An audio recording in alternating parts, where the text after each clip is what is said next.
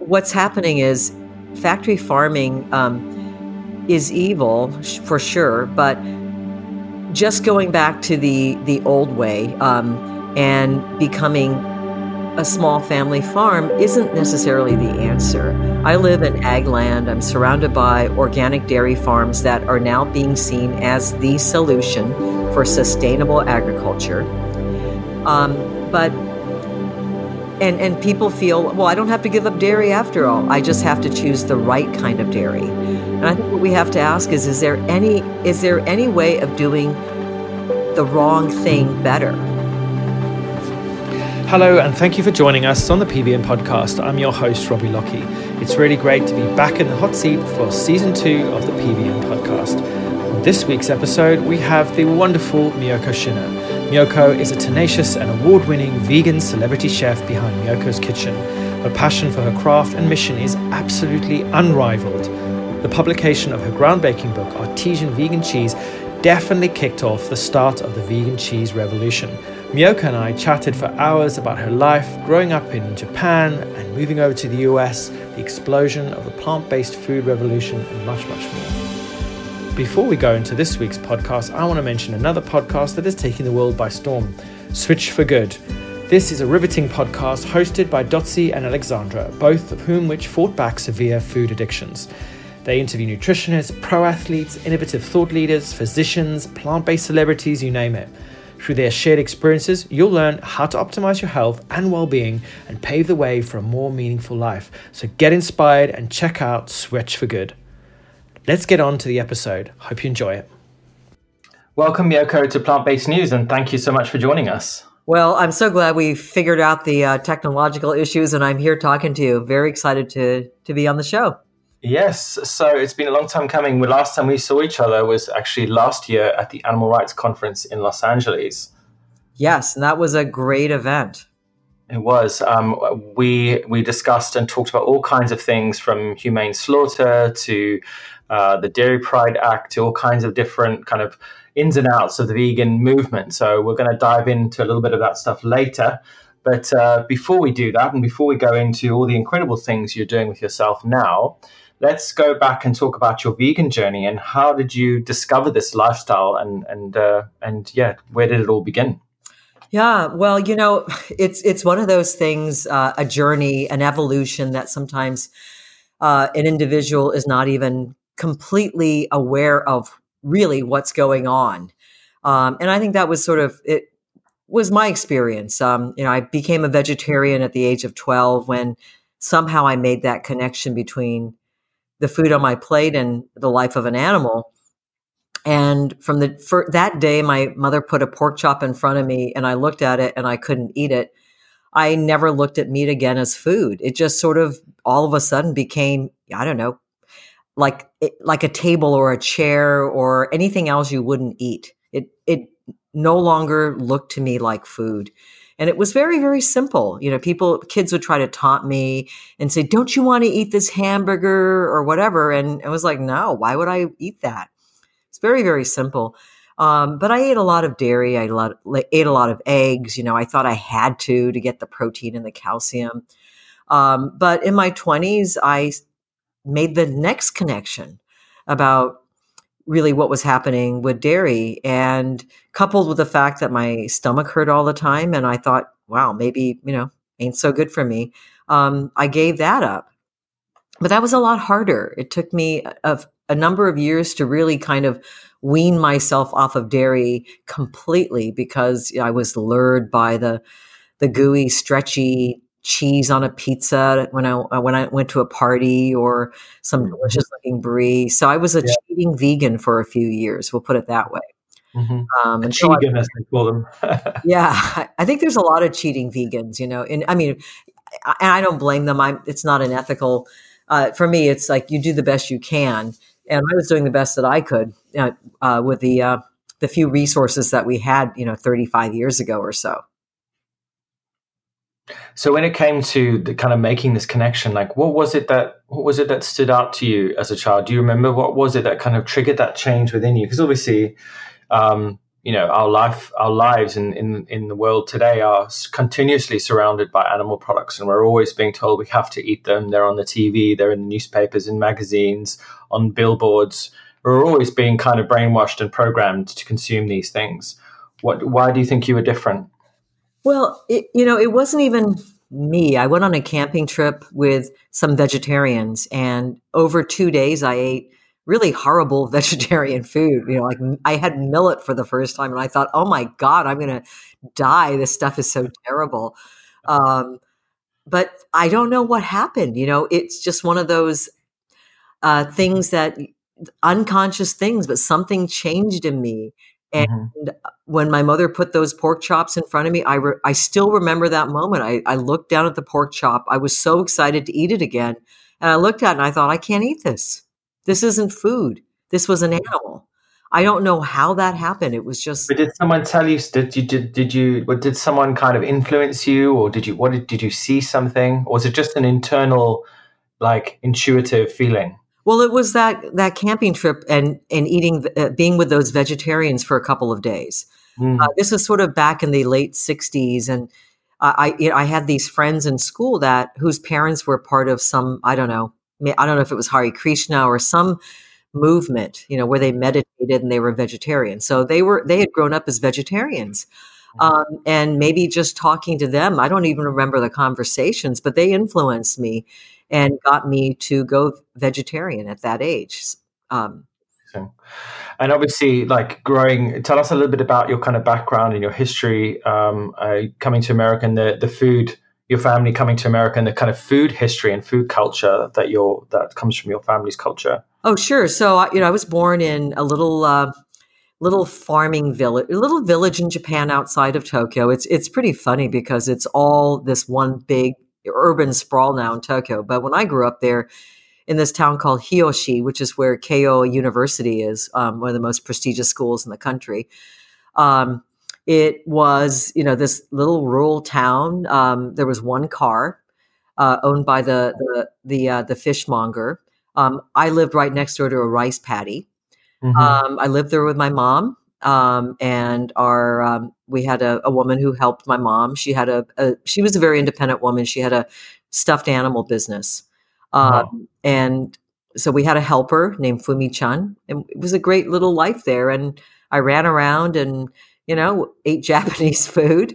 We didn't have any dairy products. It was a very typical traditional Japanese diet centered on rice, vegetables. Natto, which I mentioned earlier about what I had had for breakfast. Natto is a fermented soybean. So you ate soy foods, you ate fish, very little meat because that was not part of the Japanese diet until recently. It was the Japanese actually had considered it savage to kill a four-legged creature for many, many centuries. And there's a whole story about how the black ships from the Netherlands brought cows, and where the first cow was slaughtered, I think in the 17th century in Mm-hmm. Kobe, and now they're famous for Kobe beef. But it was considered a savage act. Like you wouldn't kill a four-legged creature any more than you'd walk with your shoes into the house. It was a very Wow. civilized, peaceful society, and mostly plant-based, to be honest. In fact, Mm. there was a royal decree that you couldn't eat any animal products. And there was a period of, I believe, a couple hundred years where Japanese were bound to be vegan. And even today, there's a tradition of what's called shojin ryori, which is basically a vegan cuisine that is carried on in the temples. And you Mm-hmm. you can go to Kyoto and have the most amazing vegan food at any temple. It's fantastic. Mm. Because meat replacements, or kind of mock meats, actually were kind of pretty much born in Asia, weren't they? That's right. Yeah, in China, in Japan, yes, absolutely. So there is that tradition that's been there for a long time, which is why there was a reliance on soy because they provided the sort of satisfaction that meat provided. Mm-hmm. Yeah, and it's definitely evolved over time. And if you look in the marketplace today, and we can get into that later, we're surrounded by these incredible alternatives. You obviously, your family, how did your family end up in the US? Well, Obviously, you moved. Yeah, my father's actually American and my mother's Japanese, so they lived separately, and that's so we eventually, my mother and I eventually moved to the United States to join my father. Mhm. I spoke no English. It was a big transition. Mm.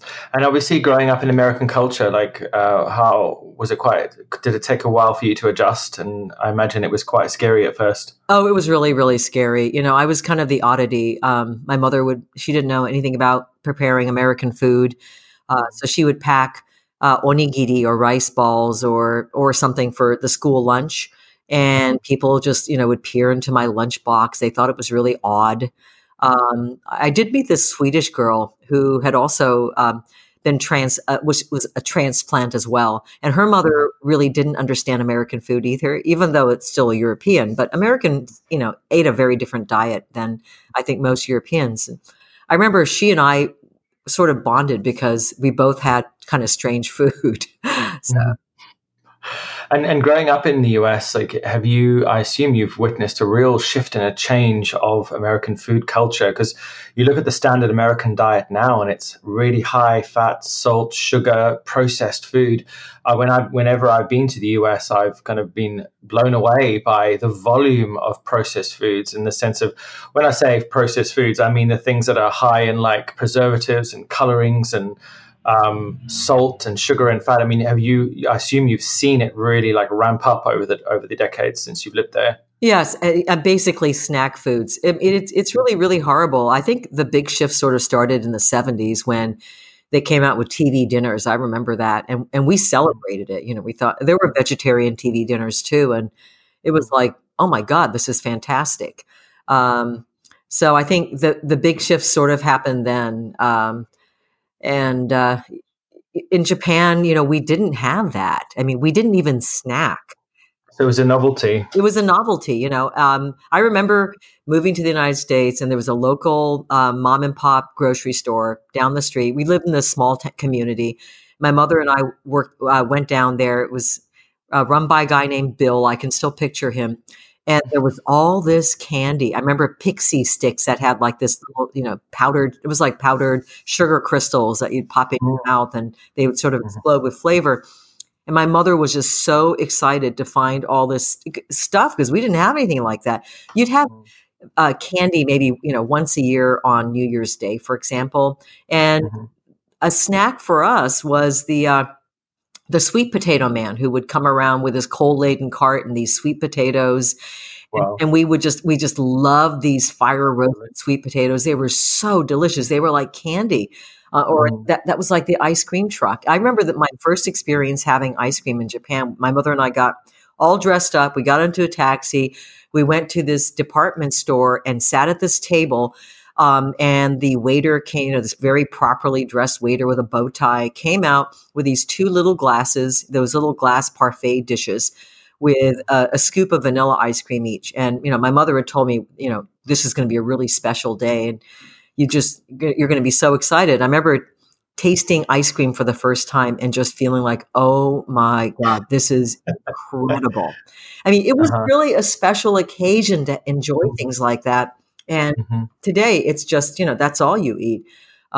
So my mother ended up kind of spoiling me. After she began to learn how to make sandwiches and things, she started buying me Hostess cupcakes and treats on a daily basis. And I became the envy of the entire, elementary school because I always had a Hostess baked treat in my lunchbox. And so I would share that with all my friends.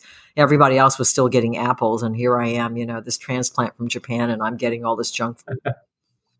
And how did your health transform or change? Obviously, as you grew into your teens, going from what is probably quite a healthy food culture to what would probably become to be quite unhealthy and very heavy in salt, fat, and sugar. Well, I think becoming a vegetarian at 12 is what saved me because, I was, by the time I was 12, I was eating a lot of junk food. And then when I became 12 and became a vegetarian, I had to learn how to cook for myself. And I started reading books on nutrition, and I swore off sugar at one point, and I stopped eating a lot of processed food. And eating whole foods and trying to eat vegetables. And I'm not saying I never ate donuts or anything, but I would say that compared to the average American, I had a much healthier diet. Yeah. And when you looked around at your peers and friends at school, did you see this? Did you notice the kind of change over the years of people getting bigger and bigger? Because obviously, the US is known for being one of the most obese, if not the obese nation in the world, because of the diet and the way people eat, and also the lack of exercise. A lot of people spending more and more time indoors. Yes, certainly now, but this is, I'm an old lady. So, back in the 70s when I went to high school, and I graduated in 74, people were still slim. I mean, I think quantities, people ate less food. They did eat processed food, but they didn't eat that much. There's less convenience food, I suppose. It wasn't it wasn't quite as readily available as it is now. I mean, you didn't have, you'd go to McDonald's like once in a great while. That was a treat. Dessert was still a treat. Dessert was not an everyday thing. I think people have come to expect these things on a daily basis, but you had Sunday night dessert. That was kind of how things were back then. It must be incredible to see, and also a little bit scary to see the changes of the food culture in the US and the effect it's had on people. But speaking of food, were you always, and how did you kind of get into food preparation and kind of your passion for what's led you to what you do now? Well, I think it was becoming a vegetarian at the age of 12. My mother put up with it for a couple of months, and she made me separate meals. And then she just said, I'm not doing this anymore. You're on your own. You learn to cook. And I think she was hoping that I would go back to eating meat. And I think about her perspective. She really, really worked hard to learn how to cook American food. And, we had gone from eating a fairly healthy, close to vegetarian Japanese diet to making sure that we had meat twice a day. That was what my father wanted to make sure, because he'd grown up in the Depression and he wanted to make sure that, that we had plenty of meat and dairy. And so it was a very, very animal centric diet that my mother had learned to prepare. And so I think it was kind of like a personal affront to her that all of a sudden I was rejecting that. And, I want to eat beans and vegetables. So I had to learn to cook. And I became very, very passionate about food. In middle school and high school, I worked my way through the Time Life series on The Good Cook. And I read every cookbook I could find. And it just became sort of, what I lived for. I wanted to become the best vegetarian chef I possibly could throughout high school. And then when I became a vegan, my passion ignited even more. And what was the trigger for the vegan side of things? Because obviously that you were obviously from 12 ethically minded, and then throughout your teens began to ask questions about health and nutrition. But what was the big trigger for you just to make the switch? Because you obviously loved cheese. Yeah. Oh my God, did I love cheese? I mean, I celebrated with cheese, every Friday night. Cheese and wine, that was my big thing. I went through Europe when I was 20. Spent 6 months traveling through Europe with a friend of mine, and our goal was to just get to every cheese shop we could get to. And we lived on cheese and French bread, I think, or pretty much. But I think the trigger was really, it was health. And the realization was like, why am I eating dairy? I don't know. It was just one of those things again. I think there could have been an article in Vegetarian Times, which was the only magazine around at the time. But I think there was probably some article in there, and there wasn't that much information about the treatment of cows back then. So I don't think I had that much knowledge. But truth be told, I was living in Japan. I'd gone back there to live, and I was living with my aunt and uncle for a while, and they were really, really upset that I was vegetarian. And of course, there were no other vegetarians. There was no support system, and I got into a point where I was eating fish again. And one day it was like a wake up call, and I realized, wow, I'm not a vegetarian anymore. I'm eating fish. And and my stomach also hurt because I was eating a lot of dairy. And I didn't realize that your stomach wasn't supposed to hurt. I thought that was like, it's supposed to hurt. You're supposed to have digestive issues. And I thought, it was like, I suddenly thought, I looked at myself and thought, wow, what am I doing? And coupled probably with something I'd read, I just said, I'm going vegan. Mm. I didn't know how to pronounce it. I wasn't sure if it was vegan or vegan or whatever. Vegan. Because back then, I was in Japan. I didn't know any other vegetarians, let alone Mm, vegans. mm. My only connection to anything vegan was Vegetarian Times magazine, which in itself wasn't even vegan, but there was probably some article about it in there.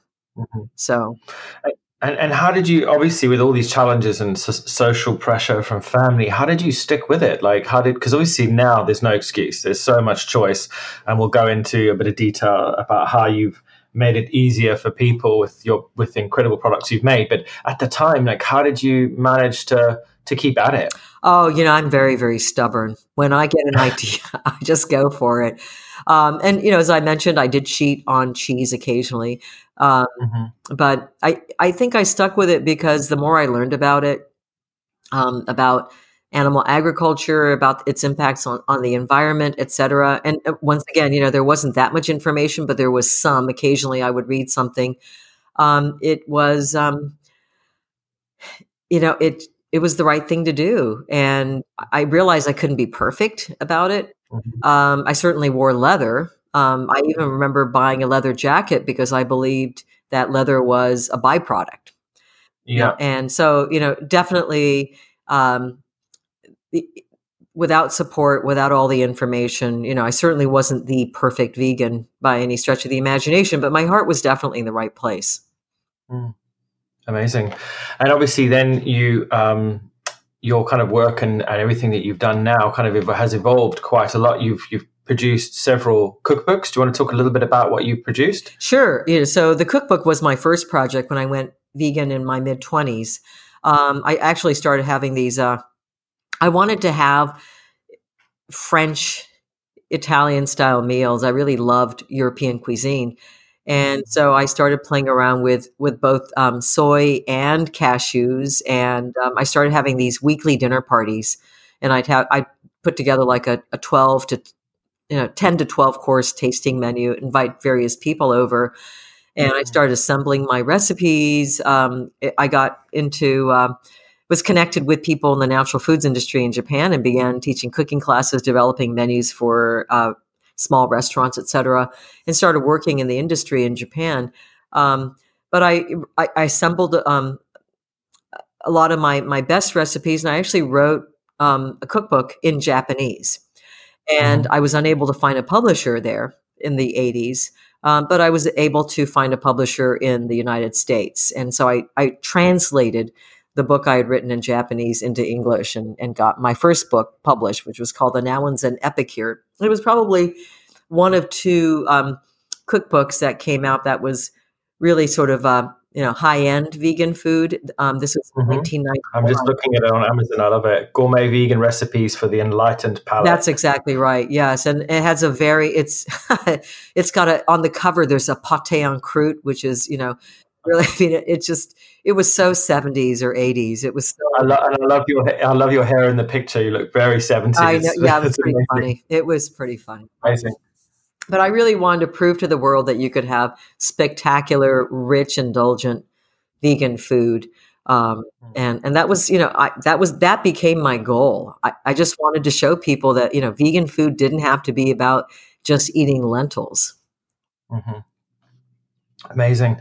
And obviously, fast forward to today, you have built yourself an incredible business, Miyoko's.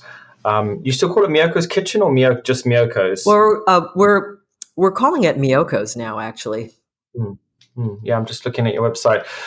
So tell us a little bit how this all started, because obviously the business is based on the idea that dairy doesn't have to come from cows, does it? And we can make these incredible, tasty products using plant milks and not cow milk. That's exactly right. And it's wonderful that there's so many other people that are coming into the field now with innovation, with brand new products that are going to replace dairy.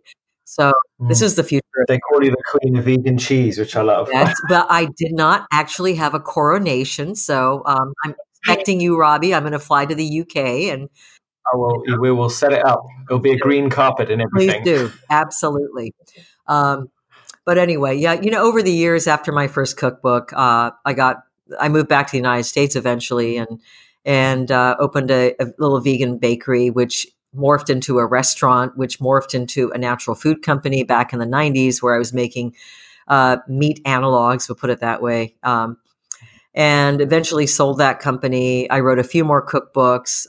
I taught cooking for many years in the McDougall program and at events and festivals. And eventually I had to revisit my love of cheese. And, I've been wondering, like, okay, I've written all these books and had all these businesses, but why have I not really focused on the thing that I love the most, which was just, the fancy cheeses. That's really, it wasn't, I wasn't ever into what Americans love, which were Kraft singles and processed cheese, but I like Plastic cheese. European style cheese, the fine cheese platter cheese.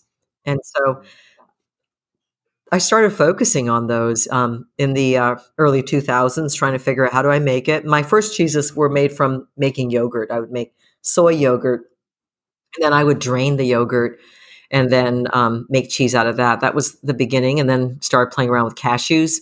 And eventually it led to the publishing of Artisan Vegan Cheese, which became kind of a cult classic in the United States. And, my mother has that and has made some of your cheeses. I'm sorry? I said my mother has made that, has that book, and she's made some of your cheeses. What a wonderful mother. Say hi to her for me. She went vegan last January, actually, at 60. So congratulations. Well, then we're the same age, if that was last year, your mother and I. I could be your mother, and then you would have been vegan even sooner. What an amazing mum you'd be. Anyway, so you have to ask my kids whether I am or not, but I'm sure they'd say you were.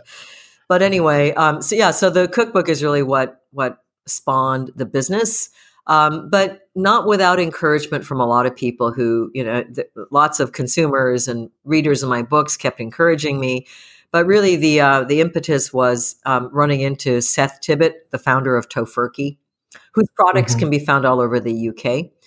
And he had been. For those who don't know, Seth Tibbett, do you want to explain? But what Tofurky is? It's meat analog, isn't it? Yeah. So Tofurky is a meat analog. It's a turkey roast, and he and I actually used to be competitors. So back in the 90s, I had this company called Now and Zen, started as a restaurant, and then it morphed into this natural food company. And my first product was actually called the Unturkey, and it was a stuffed roast with a skin, and it came with gravy, and it was only available during the holidays.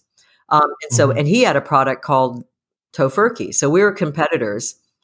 But the natural food industry is just a very supportive industry. So it wasn't like we were throwing roasts at each other or anything like that. We were very supportive of each other.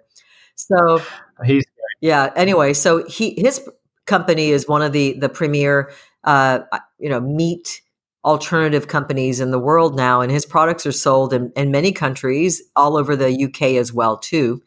And he's just a great, authentic voice for the animals. So I love Seth. He's wonderful. And so anyway, we ran into each other after 20 years or something. And I gave him some of my cheese. He had heard about these cheeses that I had been working on, about my cookbook, and he tasted them. He said, "Wow, you really should start a company. And if you do, I'll be your first investor." Amazing. And that was just that, that's what I needed to hear was. That just goes to show that we should always be as kind as we can to all the people around us, even the people who we compete with, because you never know when they may be sitting across from you at an investor's table. Well, you know what? I would even go as far as to say you should be nice even to those you deem as your enemies, even if they're from animal agriculture, because you're not going to win them over if you don't. Yeah, we can definitely talk about tactics, and we spoke a little bit about that at the Animal Rights Conference. But zooming into the products themselves, now I've tried them when I was at the AR conference. Your cheese is not like any vegan cheese anyone has probably ever tasted. Now, vegan cheese has traditionally been bland, tasteless, rubbery, and mostly just kind of like you say, a vegan yogurt that's been firmed up and added with a bit of flavoring. But your cheeses are different because you ferment them. Do you want to talk a little bit about why this is different and why they're so delicious? Yeah. So when I was trying to figure out how to make these cheeses, I read books on how to make dairy cheese.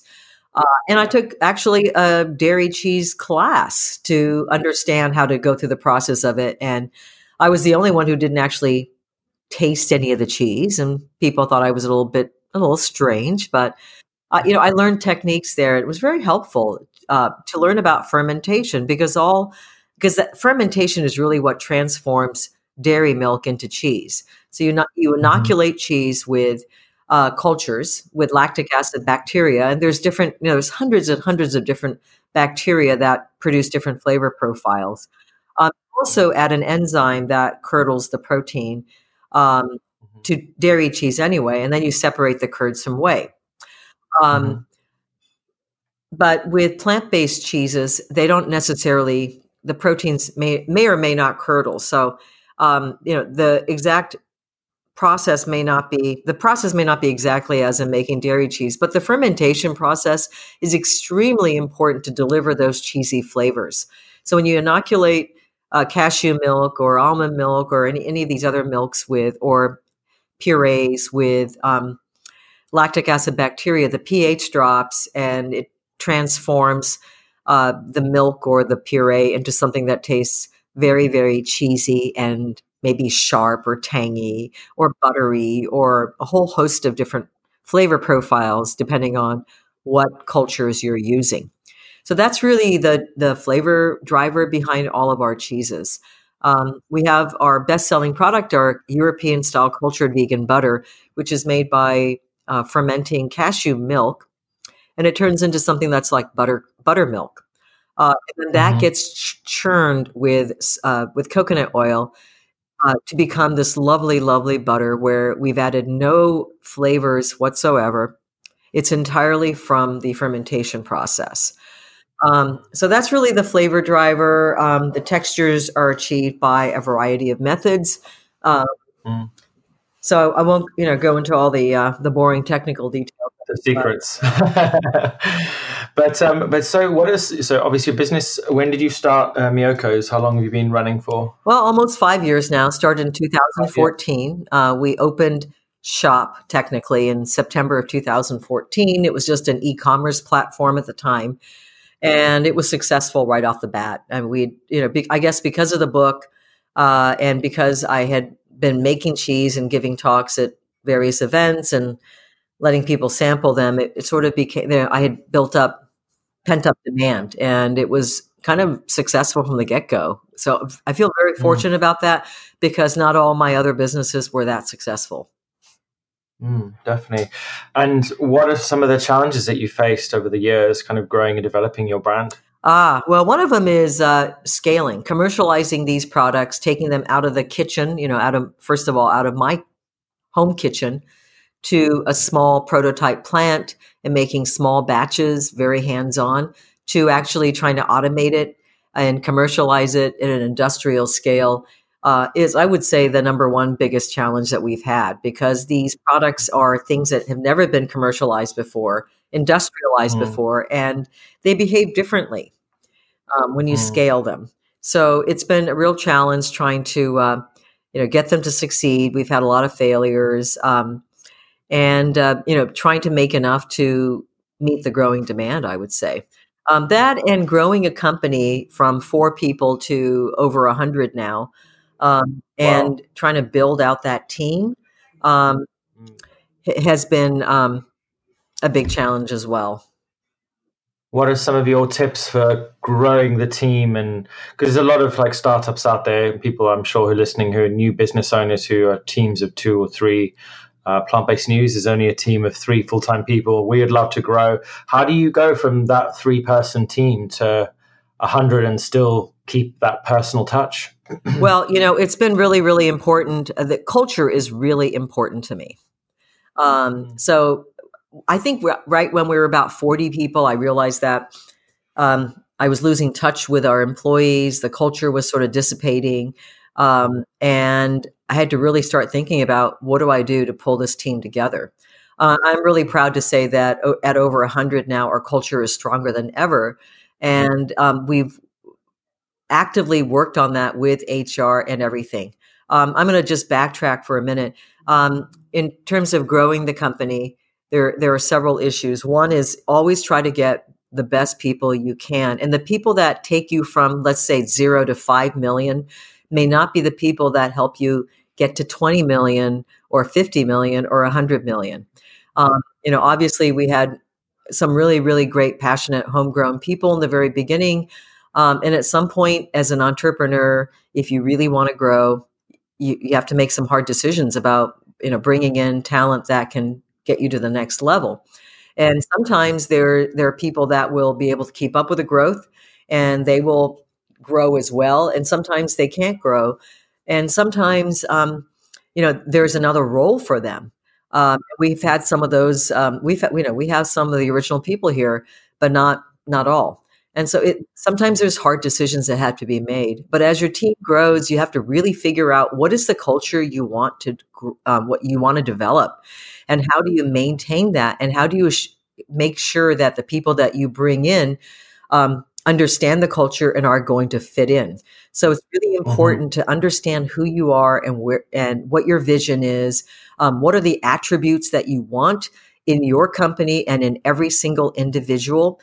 You have to go through that exercise and define them. When you interview them, you have to look for those qualities and establish programs that help support that. So, for example, we don't allow any animal products at Miyoko's. And we have probably about 40% of our employees are vegan, but not everyone's vegan.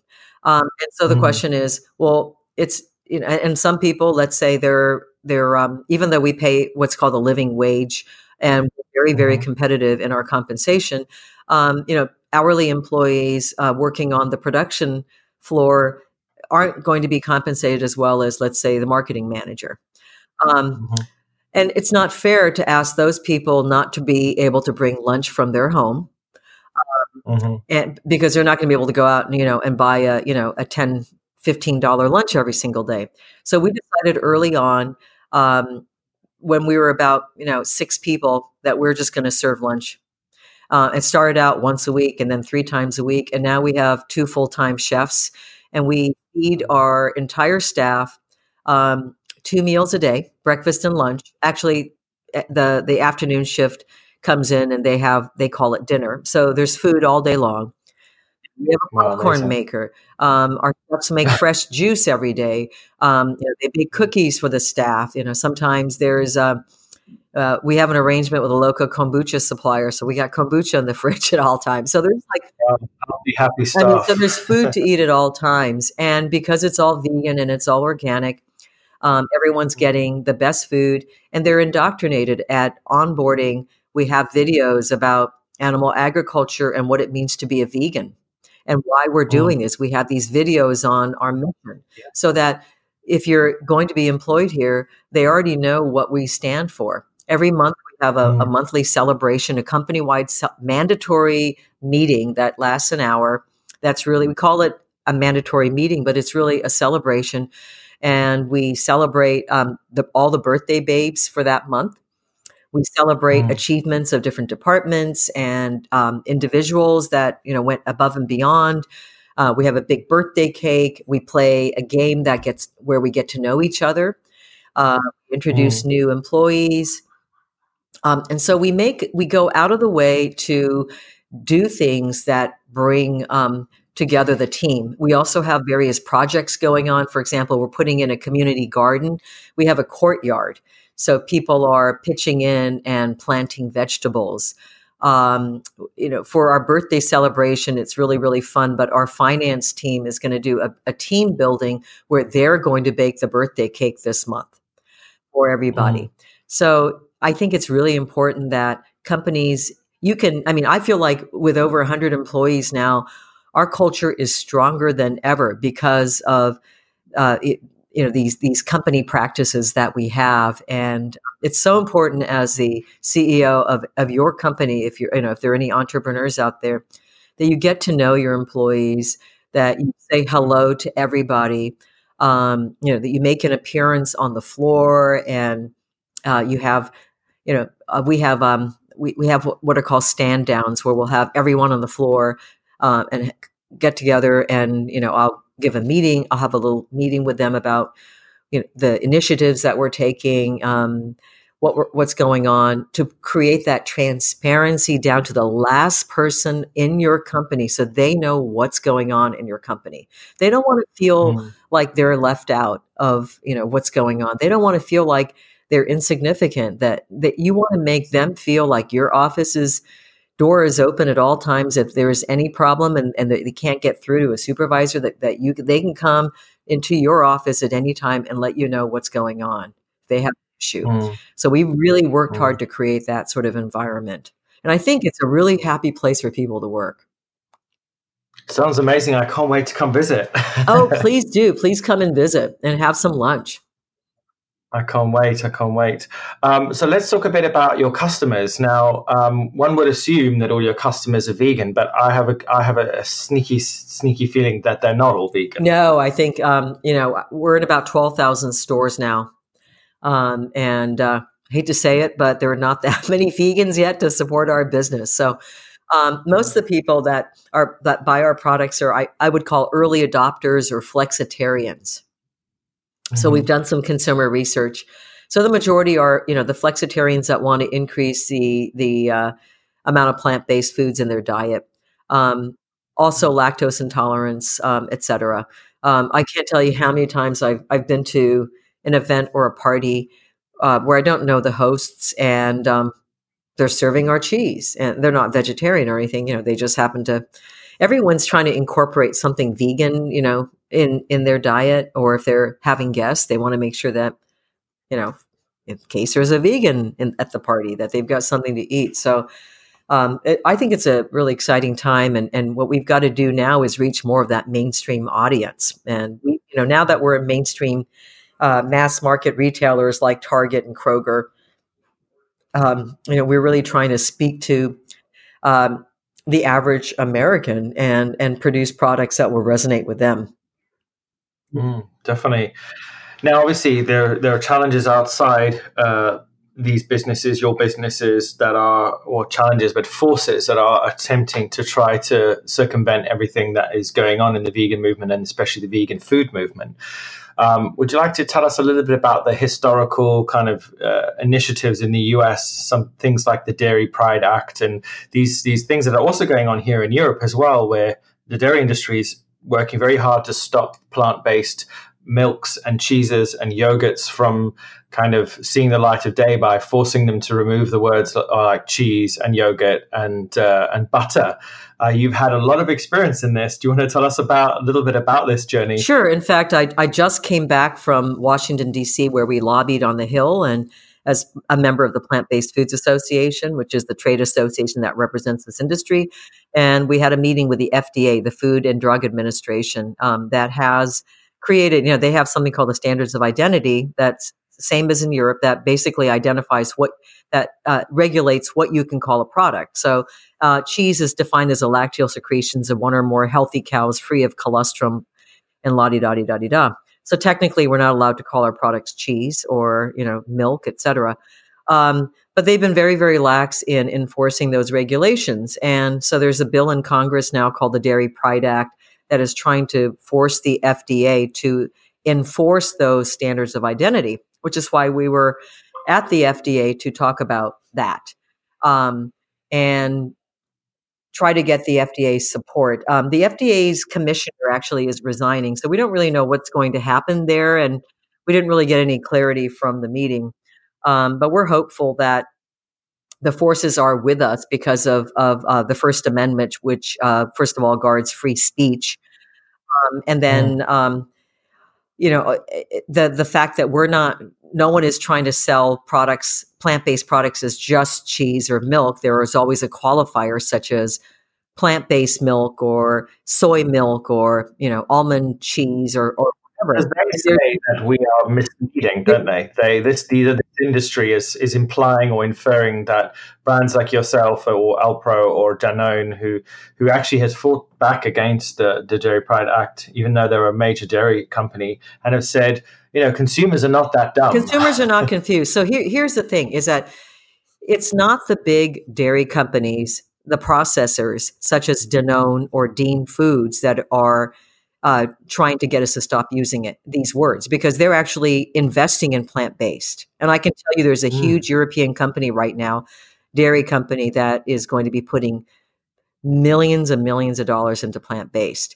So it's not them, it's the dairy farmers. The dairy farmers, the small farmers, are the ones who are struggling, because milk consumption has been on the decline since the 1970s. The United States has 1.4 billion pounds of cheese stockpiled that they can't offload because consumer tastes are changing and shifting towards plant-based. So it's the farmers of America, it's the Cattlemen's Association, it's these people who are running scared and are thinking that, are feeling threatened by our industry. What I'm doing, I was invited to give a talk about the future of dairy at the International Dairy Foods Association meeting in Orlando in January. And I was, thrilled to be able to talk to a room full of farmers and dairy processors. And what I presented was, look, we're not the threat, we're the solution. Dairy's been down for a long time. Plant-based foods are increasing exponentially. And it's a perfect opportunity. If you have land, instead of, maybe retire your cows, and you can grow crops that can become part of the supply chain for plant-based dairy products. So I'm taking the position that we're a solution. We're not a threat. We're not trying to put you out of business. We're giving you a solution, because your business has already been declining for years anyway. And we're giving you something you can do so you can, start having a successful livelihood again. With these industries, though, we've been looking at numbers, and one would hope and assume that the dairy consumption is going down. But we actually shared an infographic on social media which said, milk consumption has actually gone down in the US. But actually, when you look at the detail of it, it actually skimmed milk, so like lower fat milks have gone down. Not skimmed milk, the opposite. So like full fat milk consumption has gone down, but skimmed milk consumption has gone up. And that, more health conscious people are still drinking milk, but they're just drinking different types of milk. But even though farms are closing, the monster of factory farming, which we spoke about at the Animal Rights Conference, is still there, kind of with its, tendrils into the earth. What's your thoughts on? I'm sure I know what you're going to say, but what are your thoughts on factory farming and what it's doing to our world? Oh, obviously, it's absolutely terrible. We have to fight that, but it's very interesting, because I think even small organic dairy farmers hate factory farming. Everybody hates factory farming because of what it does, not only to the land, but to the lives of animals that are imprisoned from the time they're born. And suffer so much. But what's happening is factory farming is evil for sure. But just going back to the old way and becoming a small family farm isn't necessarily the answer. I live in ag land. I'm surrounded by organic dairy farms that are now being seen as the solution for sustainable agriculture. But people feel, well, I don't have to give up dairy after all. I just have to choose the right kind of dairy. And I think what we have to ask is there any way of doing the wrong thing better? And so it can be misleading and give people a sense of false security and sense of wellness about what they're doing, when the answer really is all dairy, all animal agriculture is not good. You probably know of Joseph Poor's study, the Oxford researcher who did that study that covered 119 countries, 40,000 farms, to figure out what the most sustainable forms of agriculture were. He wasn't vegan. A year into the study, he realized that there was no sustainable form of animal agriculture, and he went vegan. So it's a great study, And, that's what I'm seeing around me. I'm just going to sell this. I've got something I'm really passionate about. I'm going to share right now, which is kind of tied to the ethical part of sustainable animal agriculture. But I have a small farmed animal sanctuary, and we have a variety of animals, cows and pigs and so on. And I have a pig that had this sort of urgent skin condition that we've been trying to get treated for a while. And the vet kept postponing the appointment. I finally called last week and said, um, this is getting urgent. His skin condition is not getting better. Can I get him in to see you? Can you? And it's a mobile vet, because you can't load a cow into your car and take him to the vet. So usually on farms you have mobile vets that come out and treat your animals. And I said, can't you get somebody out here today? It really is urgent. I need to escalate it. We got a call back from the vet saying, unfortunately, we can't treat your animals anymore. It's making us feel uncomfortable with our other clients. Oh. And then we got a very cryptic letter about comfortable communication. Basically the treatment was denied to our pig. So this, feeling uncomfortable with their other clients. Well, their other clients are farms and ranches. And so this is really it's not just about sustainability, it's about the ethical treatment of animals. Even veterinarians don't look upon sanctuaries well, because it really is nothing to do with the well-being of the animal himself or herself. It's really about the well-being of the livelihood of the farmer or the rancher. And so veterinary care is only provided insofar as to keep an animal alive long enough to assure its health when the USDA puts its stamp of approval on that animal as a slab of pork or beef. So, yeah, factory farms are pretty terrible, but is sustainable ranching and farming that much better? It gives consumers and the animals a false sense of well-being for the time that they're either eating the animal or for the length of time that the animal's alive before it's sent to a slaughterhouse. But it's a smokescreen, isn't it? We've said before, a smokescreen to prop up ailing consumer confidence in what is becoming a vicious and violent and an oppressive system, and people are seeing through it. But we spoke a little bit. We'll touch a bit about on the topic of humane slaughter. Now, I asked you the question when we were at the animal rights conference of how the consumer, most of the time, I would like to think of most humans as good people. They want to do good things and make better choices when it comes to their food, and they always want to make improvements. And industry knows this. And they are always putting messaging in stores and in shops about happier meat or kinder cheese or kind milk or something like that. They even did that here in the UK. I think they had a whole marketing campaign of like kinder dairy, which basically just said the cows were outside for a little bit longer each year, so they had a little bit more space. But I think, as a lot of people say, a bigger cage is still a cage. Yes. What are your thoughts on the kind of industry, the food industry, and its tactics, and how it tries to sort of hypnotize people into making what they think are better choices? Well, that's what's happening right now where I live. I mean, this is the epicenter. Prince Charles came to Marin County, where I live, back in the I think it was the 80s or so, because this is where the organic farming movement actually started.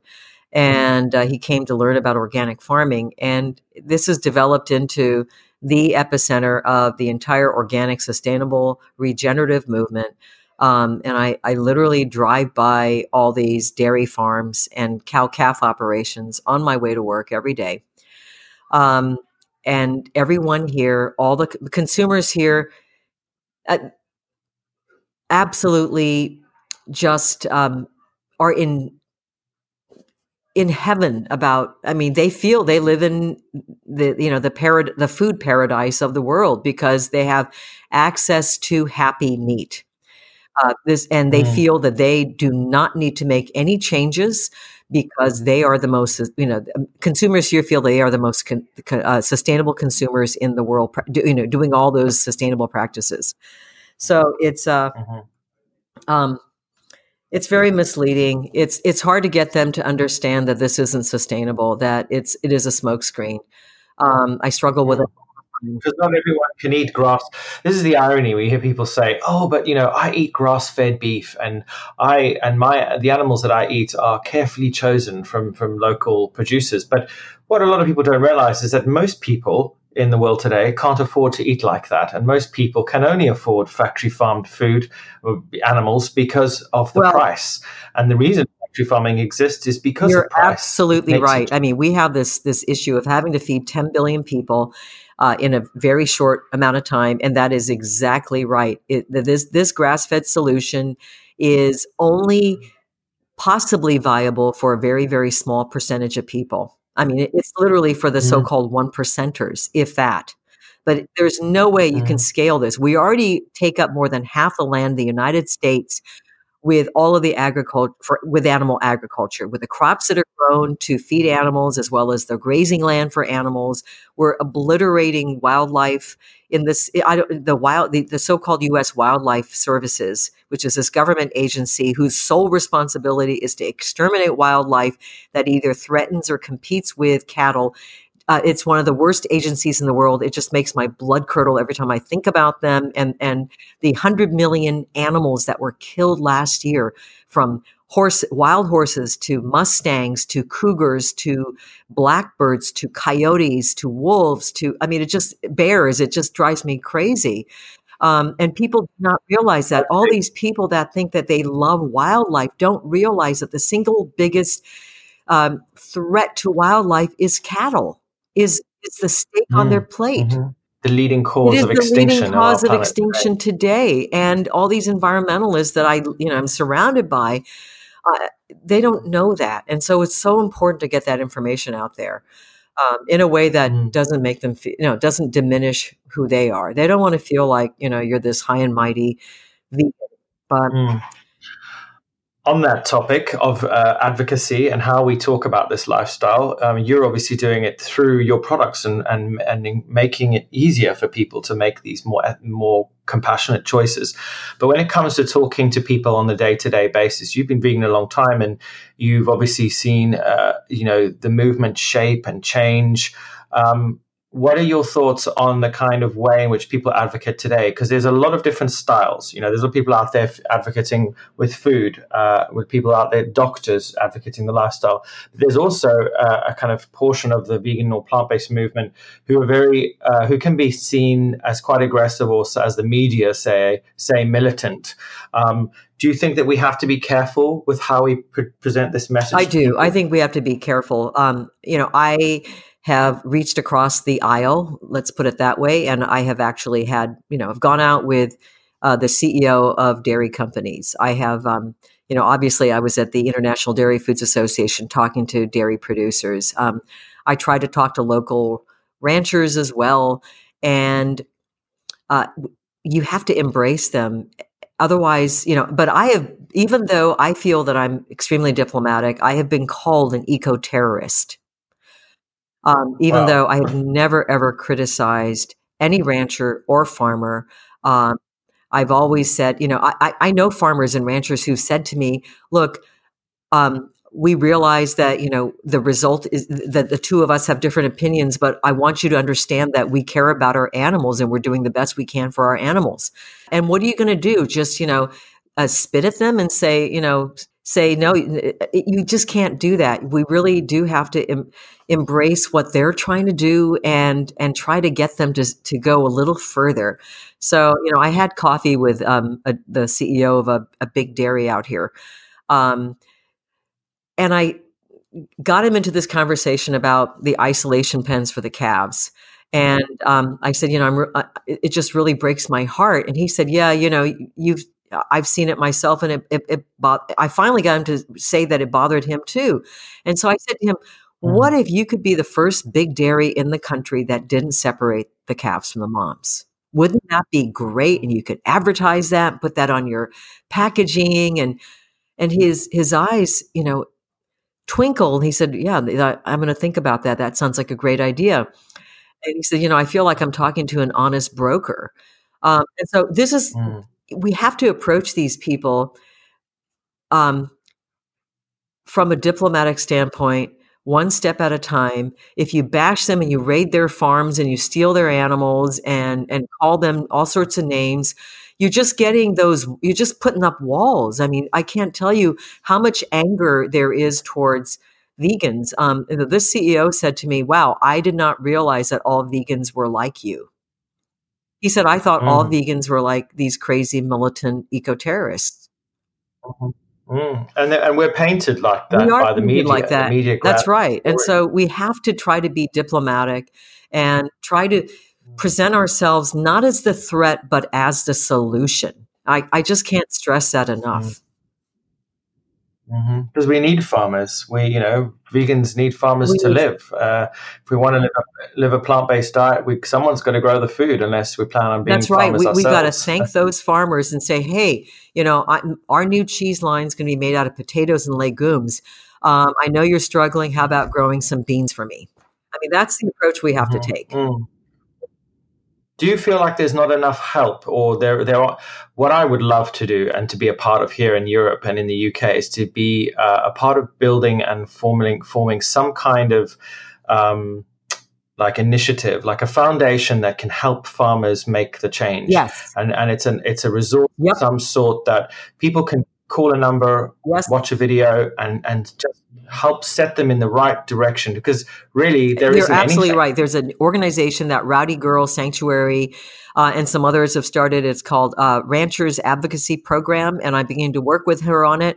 And I was also, as I mentioned, walking on Capitol Hill this week, and I spoke to one Mm. senator's office, and we were talking about agricultural subsidies and money. And I said, what if we could divert some of that to farmers and help them make that transition from animal ag to crops?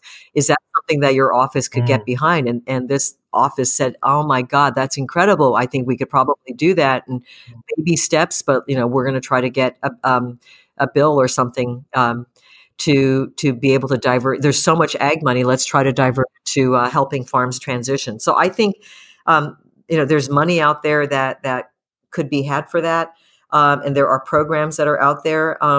And I think we're going to win this game. Definitely. We're almost out of time, but before I let you go, I'd want to ask you, like, how can people kind of follow you and follow your journey and learn about everything Sure. that you're Just doing? find us on social media. Our website is miyokos.com, miyokos.com. You can look for Miyoko's, I think it's _creamery on Twitter. We're on Instagram. We're on Facebook. So you can follow that. I have Miyoko Schinner is also a handle for my personal social media. I'm not super active. I'm trying to be active, but I'm not so good at that. So I started on Instagram like a couple of weeks ago. I thought, I'm going to do a 1-minute video every single day, just about my thoughts, life in the a day in the life of a plant-based entrepreneur. And I made about 4 videos, and then I haven't done it since. So anyway. And one last question I always love to ask my guests this: if you were stuck on a desert island and it was just you and a pig, you know that joke? No, but tell me, what would I eat? Yeah, what would you eat? The pig Obviously, and you I would wouldn't go eat on the a pig. walk and figure out what we could find together because we eat the same food. If I could give you one vegan dish, a book, and a music album, what would you take with you? If that's all you had. I'm sorry, a those 3 book and a things: music album? a book, a music album, and one vegan dish. That's all you've got for the rest of your time on the desert island. What would you take I with guess you? one of the best books I've ever read, this is really weird, is War and Peace. It's been 30 years. That could be a book that I could read again. Let's see. A music album. Oh my gosh. I don't know. I'm kind of, I listen to jazz, but maybe the Beatles. It's just something you don't get tired of. And then one vegan Greatest hit. dish. Now that is the one that would stump me. That is hard. Well, That's what you got for the rest of time. I think You and your pasta. pig friend. It would definitely be pasta with tartufo sauce. Amazing. Miyoko Schinner, thank you so much for joining us on the PBN podcast. 1 hour has flown by, and it's been an Thank you, absolute Robbie. pleasure. It was a blast. We'll be back next week with more veganism, life, fashion, food, technology, and everything in between.